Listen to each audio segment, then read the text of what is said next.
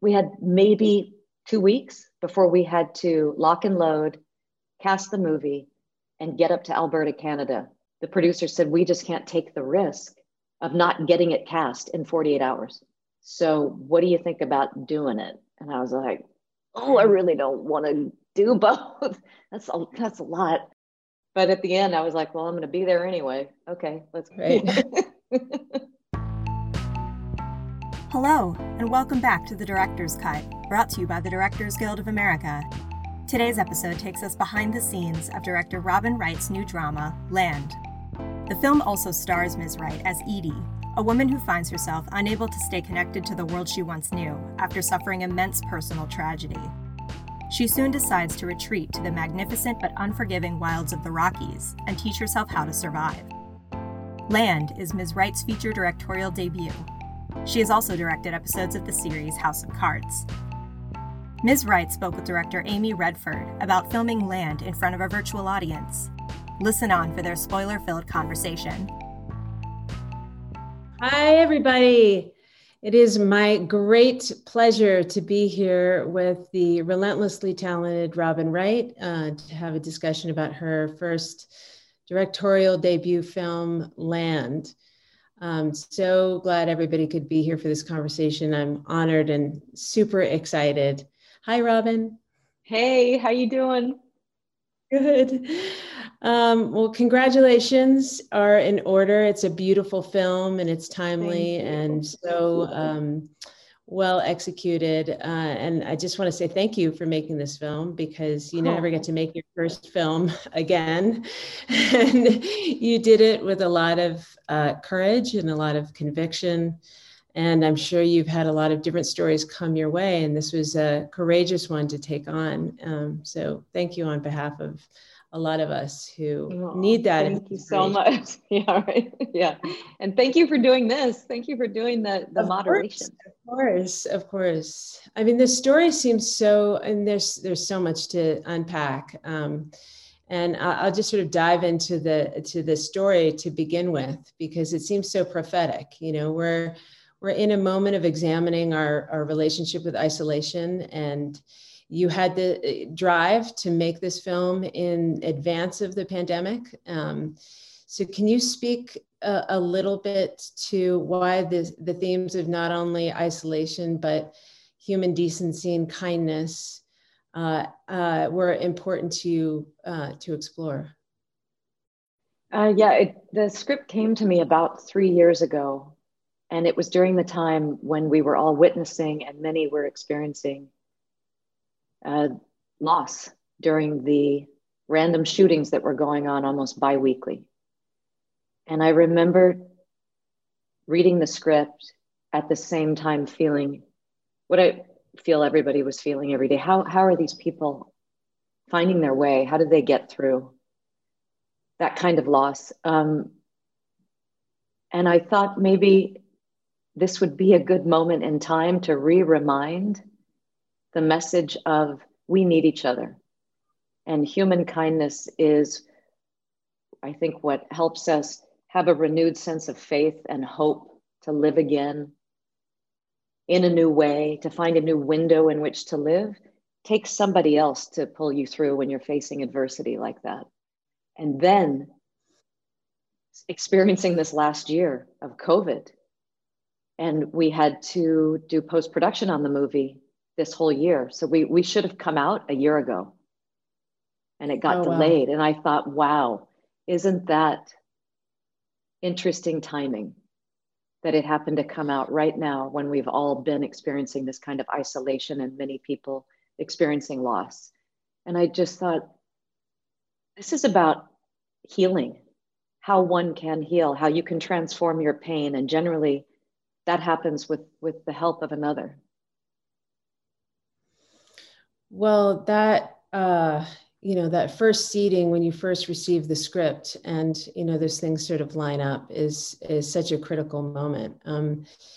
Can you speak to a little bit of how the script came to you, and how you began to put the wheels on the bus? Because I know that the imagining of this project has gone through quite an evolution, you know, not only that you were the last addition to the cast, but, you know, where you were going to shoot, your shooting strategy. So I attribute a lot of your agility to your craft as an actor as well, to know what you want when you see it. But can you just speak to the genesis of the project a little bit more in depth? Yeah, again, the fact that it came to me at that time 3 years ago, and I felt like it was an answer of relief, not an answer of absolute resolution for everyone who's experienced grief and loss, but just about human kindness. The last 4 years of this administration, that was also a factor. Just the encouragement to be cruel, the encouragement to be mean, and the social media amplification of that, and all the advocates behind it. I just thought, why not just put the positive message out there? And so that was the genesis of why this particular script versus another one to direct as the first film. I felt like human beings, we want to feel that optimism. And it's so empowering, this story, in the end, that this character realizes doing it alone, and I'm not saying this is for everybody, this was one person's journey. She realized that she needed the connectedness of love, of her family. And he gave her that. And then she in turn gave him redemption. And that's what we talk about every day during COVID, how much we miss each other, how much we miss hugging and being connected and being in the same room with each other. And I don't know, that just was such a beautiful connective tissue in this movie that I wanted to show. Well, and the framing of her pain and her journey in nature is such a character in the film. It's seems to be, it is such an important element and dynamic that she puts herself in. Why was that important to you to have a script that incorporated that framing of nature? I mean, personally, it's medicine for me. And having grown up camping since I was 2, you feel the benefits of communing with nature, but you have to first respect it. And that's what was so interesting about this arc, is that she is on a one-track mind. I just want to do the tasks to hopefully survive. And nature is a beast and it kicks her butt. And to have someone come to the rescue and say, I'm going to teach you how to do it properly and how to respect nature, so that they welcome you in as a resident. So that nature being a character was a huge part of developing this movie. How do we want to hear nature in the beginning? How does she hear it? Versus how does she hear it once she's communing with it in the end? It's not her, it's her enemy in the beginning and it becomes her friend. Yeah, I mean, her journey is quite remarkable in that there is a succumbing, to the power of it all. It's, I would love to touch a little bit on some of your production process. I mean, your producers have spoken so highly of you and seem to really have signed up for your vision from the outset. And, Laura having background in casting obviously was probably helpful to you in many, many ways. Can you speak a little bit about your relationship with your producers and how that evolved? Alan Stewart brought the project to me. And the fact that she and Big Beach Productions, Leah Holzer and Peter Saraf and Laura Kennedy, that we all saw the same vision for this movie. We all wanted that message to be shared. And out of the gate, we were like, great, at least we're all on the same page, because we all know what that's like, right? Fighting with the producers about what do you want the tone of your film to be. And then I've never had the experience of 4 weeks of prep. That was like heaven, to be able to have discussions, multiple, about how you want it to look. What do you want the tone of this scene to be? And then at the last minute, we didn't have time to cast the movie. We got financed so quickly after waiting a year, a little bit over a year to get finance. We were trying to sell it like a used car. Nobody was biting. We went to Cannes. And then Focus Features was our last meeting. And they said, we love the idea of that message. We think that message needs to be put out into the world today because of what we've all been experiencing with the ugliness in our country. And we had maybe 2 weeks before we had to lock and load, cast the movie, and get up to Alberta, Canada, where we got a tax break to shoot. Because of course we would have loved to shoot in Wyoming or Montana. And we just didn't have the money. And the producer said, we just can't take the risk of not getting it cast in 48 hours. So what do you think about doing it? And I was like, oh, I really don't want to do both. That's a lot. But at the end, I was like, well, I'm going to be there anyway. Okay, let's go. Yeah, keep living, right? Well, it was such a good choice. I mean, the way in which you obviously investigated her, not only from the story, but as a character, and knew, exactly where she needed to be at every moment, was so palpable. Let's talk about your pre-production a little bit, because it was pretty wild. It seems like there was some elements to that were, sort of evolving in the moment. I mean, I understand that your production designer, Trevor Smith, because that cabin is such a character in the film, built the whole cabin, tore it all down, brought it back up to where you guys were shooting. Can you speak to a little bit of that? I mean, we'll get into Bobby Bukowski too in a minute, who is one of my all-time favorites. But I'd love to know what that was like and how it was unique to this film, and how you speak to how great it was. What was it about that pre-production that was so valuable to you? Trevor Smith is not only a great production designer, but he's a director. He's just a natural director. So he was thinking not only about what are the trinkets that are in that cabin that she purchases that used to be in an old man's cabin. He was looking at the scope of when I build it, Robin, and I'm going to show you computer generated images, 3D, we need to think about where it sits on the mountain. Does the sun rise at the front of the cabin and set in the back, or go over the other side? We need to talk to Bobby Bukowski about that. Lighting. We don't want to have much artificial light in the cabin. So where do we place those windows? Where do you want the slits in between the logs to be, Bobby, to hit Robin's face when she's at the sink? He's so ahead of the game, thinking about the final draft of the film, not just the couch and the fabrics, and the life in which was lived in that cabin before. Yeah. You feel it. Yeah. And we had to cut out so much stuff. We had great footage of her discovering that old man's life. Yeah. Just montage. You feel it. You feel it. Do? Oh, good. Okay. Because we couldn't afford to keep it in. Yeah. Because it's not all consistent. Some looks like it's been there for hundreds of years, and some looks like it was bought from Savers, so right. It's kind of wonderful in that, and it makes it feel a little bit more real and, again, like lived in.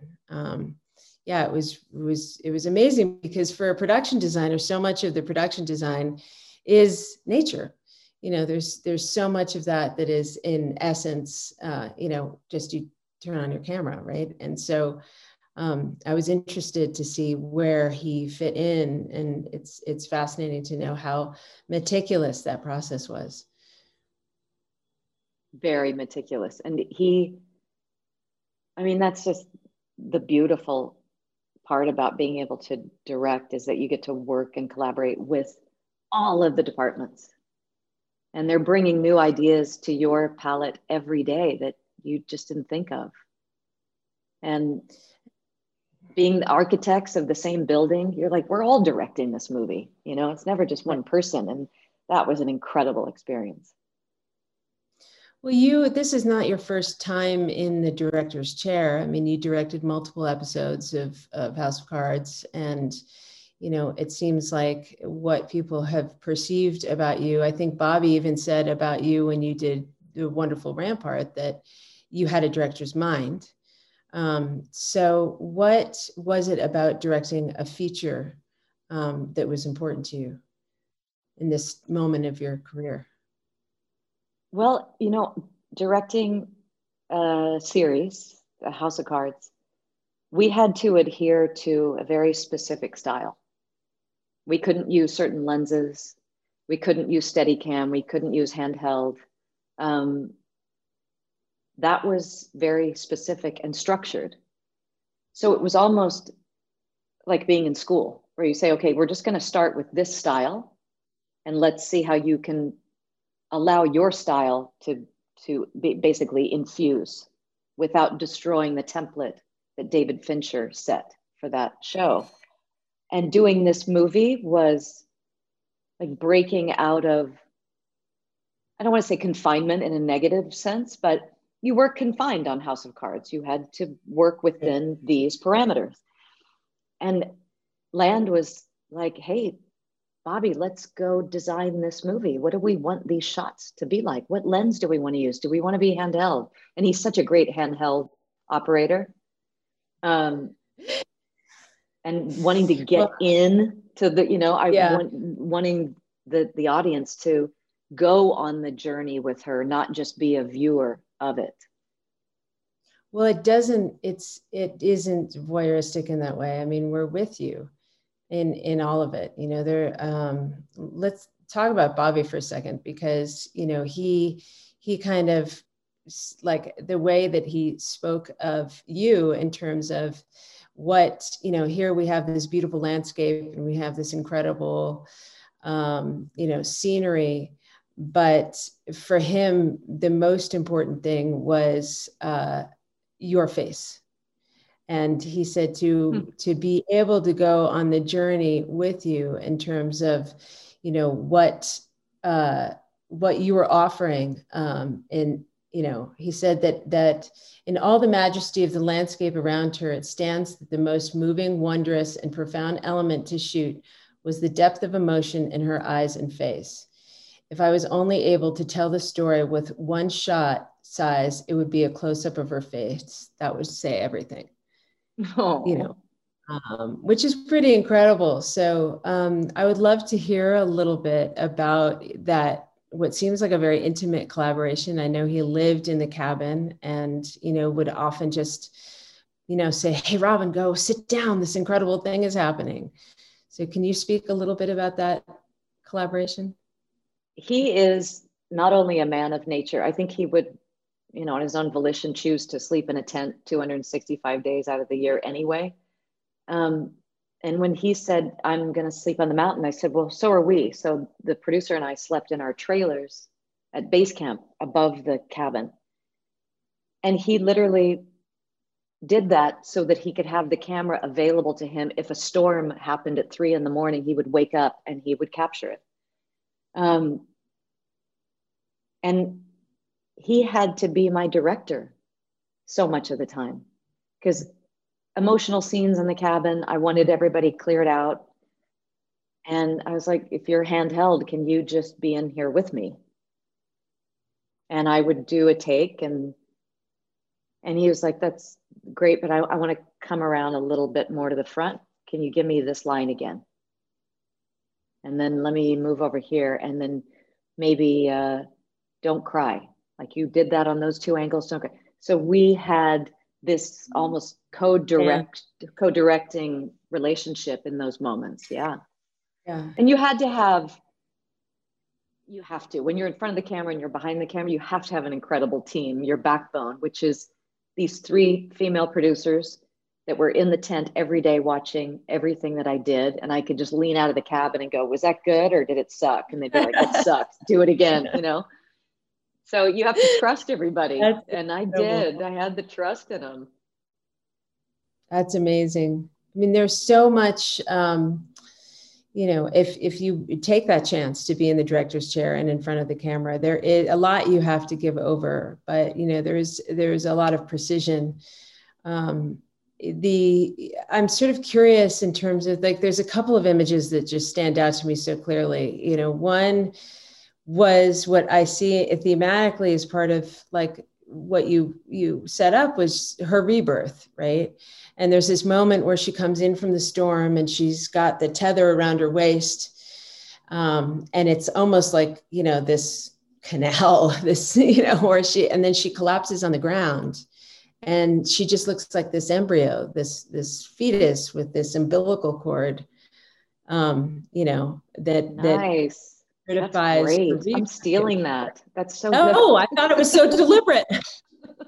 Maybe it's just my crazy brain, but I mean, how many of those images, because there's so many beautiful images, how many of those did you set in advance, or did they sort of evolve in the process of telling the story?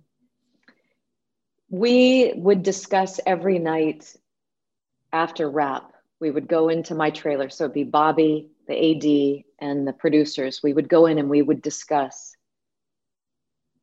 Yes, we did a map in pre-production of the scene, but now that we're up here, we're living up here. We are discovering things we didn't know when we were down in Calgary in the production office. When we were imagining, oh, we're on a mountain and you've got the wind and you've got the rain and you've got a blizzard. Nothing like talking about it until you are actually embedded in it. So every night we basically redid our notes and went like, let's get tighter or let's get wider, because the unpredictable weather patterns that we were up against in Alberta were also dictating the change in schedule every night. So we would plan to shoot a summer scene the next day. That was on the schedule from day one. Nope, there is going to be 4 feet of snow by tomorrow morning, 6 a.m. So we'd have to rejig and then talk about, how do we want to shoot that? We didn't expect to have falling snow in this winter scene. We thought snow was going to just be on the ground. So that would change the angles. But like I said, Bobby would do, when he was just me and him in the cabin, he would have that camera on his shoulder and he would just keep moving around and just getting different angles, because we couldn't afford to have B camera in there if he wanted to circle. He's very much, he's so spontaneous and he is at one with that camera. So that was a blessing. Did you, I mean, at what point in your process did you integrate Ben Soleil and the Time for Three music? Was that something that you had in your brain while you were shooting, or is that a later part of your process? Or what was the role of sound and music as you were going through this? Yeah, well, Alan Stewart, our producer, turned me on to Time for Three before we started making the movie. And she said, "But just tell me what you think of this trio." I called her, I was weeping. I was like, it's some of the most moving music I've ever heard. And I kept playing it while I was prepping to do a scene where you needed to get emotional. And it just brought tears and heart. And then, yes, lived with it through the movie. And I put it in the assembly.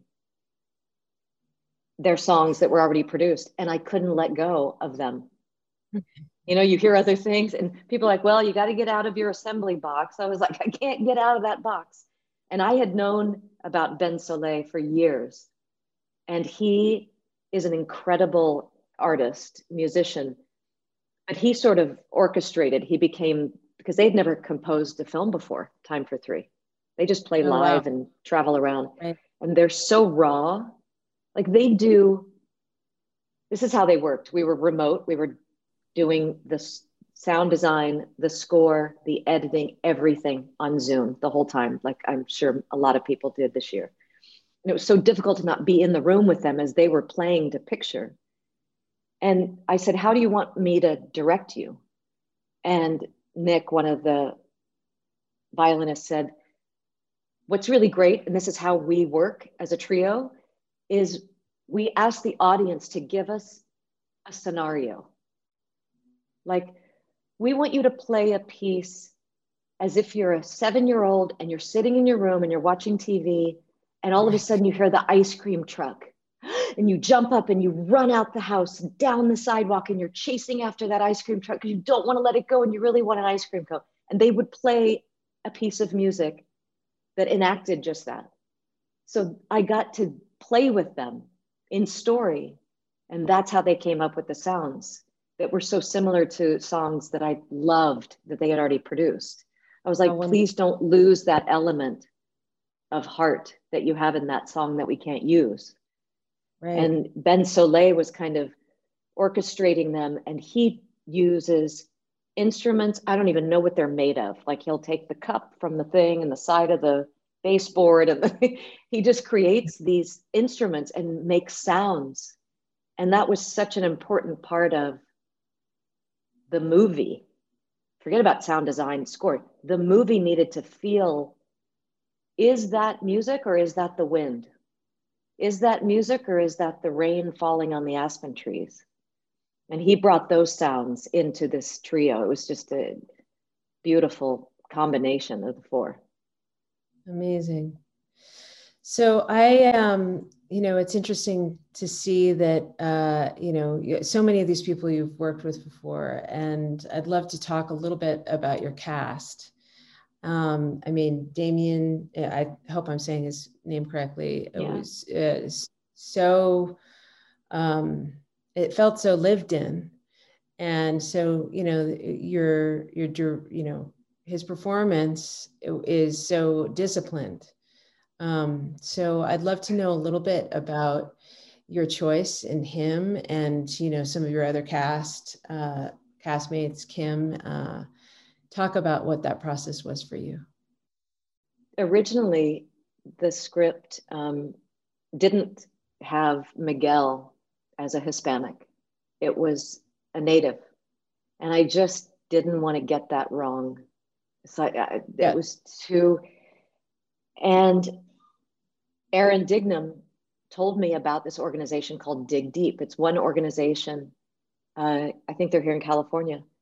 One of the only ones in America who literally hires people to deliver fresh water to the reservations where they can't access it.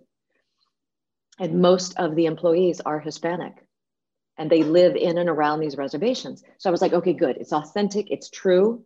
It's viable. We can prove it. We're not going to get nailed for getting it wrong. And you get submitted a few names. And I knew I couldn't get some of the other actors to play this role. And I watched him in A Better Life and was blown away by the soul of this man. The way it translated to the screen, I was like, he's so underrated. I want to see him more. I want more of him. He has the most gentle, open eyes. I was like, he's born to play this part. And he read the script in under 2 hours, called me and said, I need to do this movie. And I said, come over. He walked in the door, and it was like we had known each other our whole life. You know, when you meet those people in life where you're just like, I've known you forever. I don't know why. We don't even have to talk about it. And so the chemistry, the dynamic that we are in this movie, that's us. And it was from the minute we met. And he said, I need to do this for my own personal reasons, because he had an unfathomable event happen to him. And he had gone through months of healing. By the time he met me, he was maybe 6 months in. And he said to me, Edee, is not in her 6-month phase yet. And I see that as Miguel, I see where she is, and I know how far she has to go. And I'm going to lead her through those tunnels and let her see that there's light at the end. And I was like, wow, you get You're it. hired. And you're hired. I was like, yes, you're totally hired. And he's like, well, but, and no, he's like, can I'm you sure give me one? No, I was just going to say, you know what it means when somebody says, I need to do this movie. I mean, as an actor, you know what that means, and what that's going to bring. You bring it. Completely different beast, right? Yeah. Where you don't have to tell them anything. He just imbued. It was just natural. Yeah. Well, you mentioned Aaron Dignam, who you collaborated with on a movie Loved. And I was actually thinking about that movie because that character that you played in that movie had such a solitary existence, and what that idea of love is to her is so deliberate, and for Edee, there's so many scenes and there's so many moments that are so precise when she says, when the therapist says, well, don't you want to have people share in your pain? And she's like, why would I share that? And people just need me to be better. And so I need to not be around people, right? It's so courageous in terms of the way you're allowing us into her essence. And I would love, I mean, I know that, the story was written by Jesse Chatham. And, that was sort of his brainchild and his encapsulated the story. And that there were moments that felt very much in the keeping of the Aaron Dignam. Can you talk a little bit about that writing process and what that was for you? Well, as you know, she's so gifted with the way we actually exchange in a conversation. It doesn't always have to be so linear. We don't always have to stick to the topic. And when she was writing these things, we would discuss beforehand, I don't want to give the story away. I don't need so much exposition. Is there a way to keep the audience engaged with how sparse that exposition is? Are people going to get bored? And she goes, I got it figured out. What you do is you just give them a crumb, like saying, well, why don't you share your pain? Just the word share. And we would talk about that for 30 minutes. Well, what does that mean? And then we would, because Aaron plays the therapist in the movie. Yeah, I know. Did you notice that? Yeah. I was like, you're such a great therapist. Oh yeah. She was like, I'm not going to be on camera. I said, yes, you are. I'll just keep you in silhouette. But she is such a great therapist naturally. And we discussed it ad nauseum, just about how to not do the fast food version of this movie. We did so many iterations in the editing room. Like we shot the shooting. We shot the night that it happened, the event. Wow. And we shot scenes that Aaron wrote and added to Jesse's script, scenes of the past, Edee's past with her family. And I got in the editing room and Aaron looked at the movie with me and we were like, take them out. Just have faith in the audience that they will wait. The mystery will hold till the end. Fascinating. Yeah, there is a lot of faith in the audience, and that's sort of what I was saying. Like, you never get to make your first film again because you don't know better, right? Yeah, you don't know better. This is what I'm doing, so I don't know. I know. But it is that faith in the audience. It is like, there's movies where you have women in solitude who are going on a journey, like Wild, or or people in general who are throwing themselves into the abyss in order to figure out who they are. And yet the plot part of this is a slow reveal. You understand that something devastating has happened. But in the same way that Miguel isn't pushy and isn't asking her to crack open before she can, it's like that's what happens in the movie too, right? Right. There's a moment when it's okay to know this, and it's necessary, and before that it's not really, because it's emblematic of so many people's journey. There isn't one size fits all to grief, Right. and the evolution of that. And it's not about the voyeurism of what happened. It's about where she is as a human being and her healing process. So I quite like that bit that you didn't tell Well, us. that's great. I'm so happy to hear that. I hope other people did too. It was very courageous. So tell me a little bit about some of your other cast members. I mean, Sarah Dawn Pledge and Kim Dickens. Tell me about how they came into your world, and yeah, I know you'd worked with Kim before. How did you meet Sarah? Talk to me a little bit about them. Well, when you shoot in Canada, as you know, you have to cast mostly Canadians and crew. So you get, I think, 3 non-Canadian parts that you can cast. And one of those was Bobby Bukowski. So it's not just actors. Me being an American, yeah. So I was like, okay.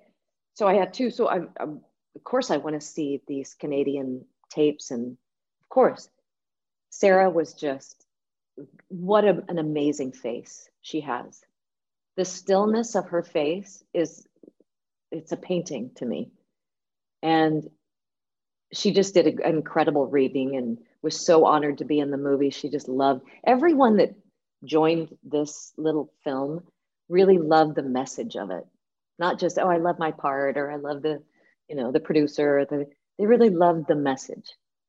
And you could feel that on set. So when I reached out to Kim, and yes, we had worked together in House of Cards, and I always loved just her vibe. She just was the most easygoing, fun-loving, and natural actress. And we had always said to each other on the show, we could be sisters. Because sometimes people would walk up to me on the stage and they'd be like, Kim. I'm like, it's Robin. Oh yeah, sorry. Same color hair, same as me. And she just popped into my mind. I was like, I want her to play the sister. I know that we'll have that kind of energy that's natural, because we are like that with each other as pals, having worked together. She feels like a sister. And she was willing to come on board and basically be the bookend of this movie. I said, it's not a big part. And we had more scenes to shoot with the sisters, and it just didn't fit. Those scenes didn't need to be there. Less was more. And she was gung-ho, ready to do it. Well, both of those women, there's a certain accountability that they demand of Edee, is you are putting other people in danger, or, if you hurt yourself, you hurt me, right? So there is, I love how they sort of are part of why she ends up staying in it, is to be able to go back to that hospital and eyeball her, and and then same with her sister, of course. Well, and like wrapping this up a little bit, I mean, I could stay here for another hour and a half or so, but I would love to know a little bit about where you are as a director, and what, I mean, obviously I think this movie gets spanked and out in the world tomorrow. Is that correct? Is that? Yeah.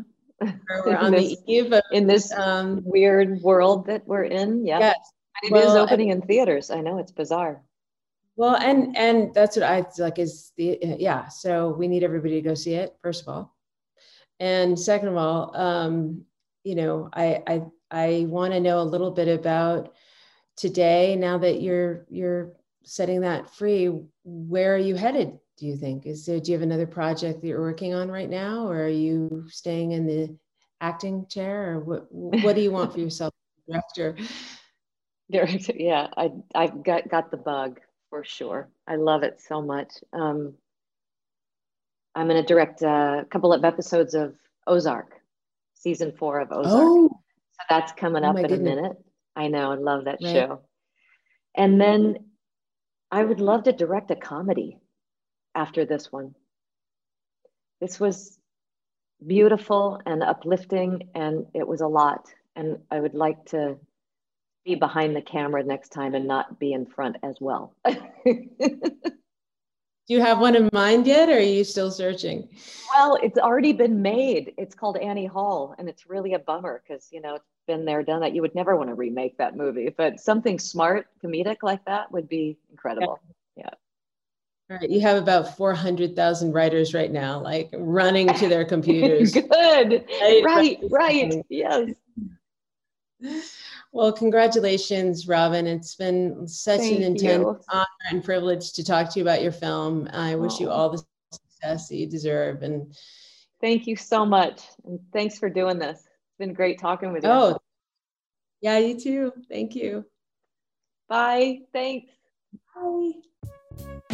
Thanks for listening to another DGA Q&A. If you'd like to hear more, The Director's Cut is available wherever you listen to podcasts. Stay tuned in the coming weeks as we bring you discussions of films from Viggo Mortensen, Anthony and Joe Russo, and Julia Hart. And be sure to subscribe, rate, and review. We'd love to hear your feedback, and you can help fellow film buffs find the show. Thanks again for listening, and we'll see you next time. This podcast is produced by the Directors Guild of America. Music is by Dan Wally.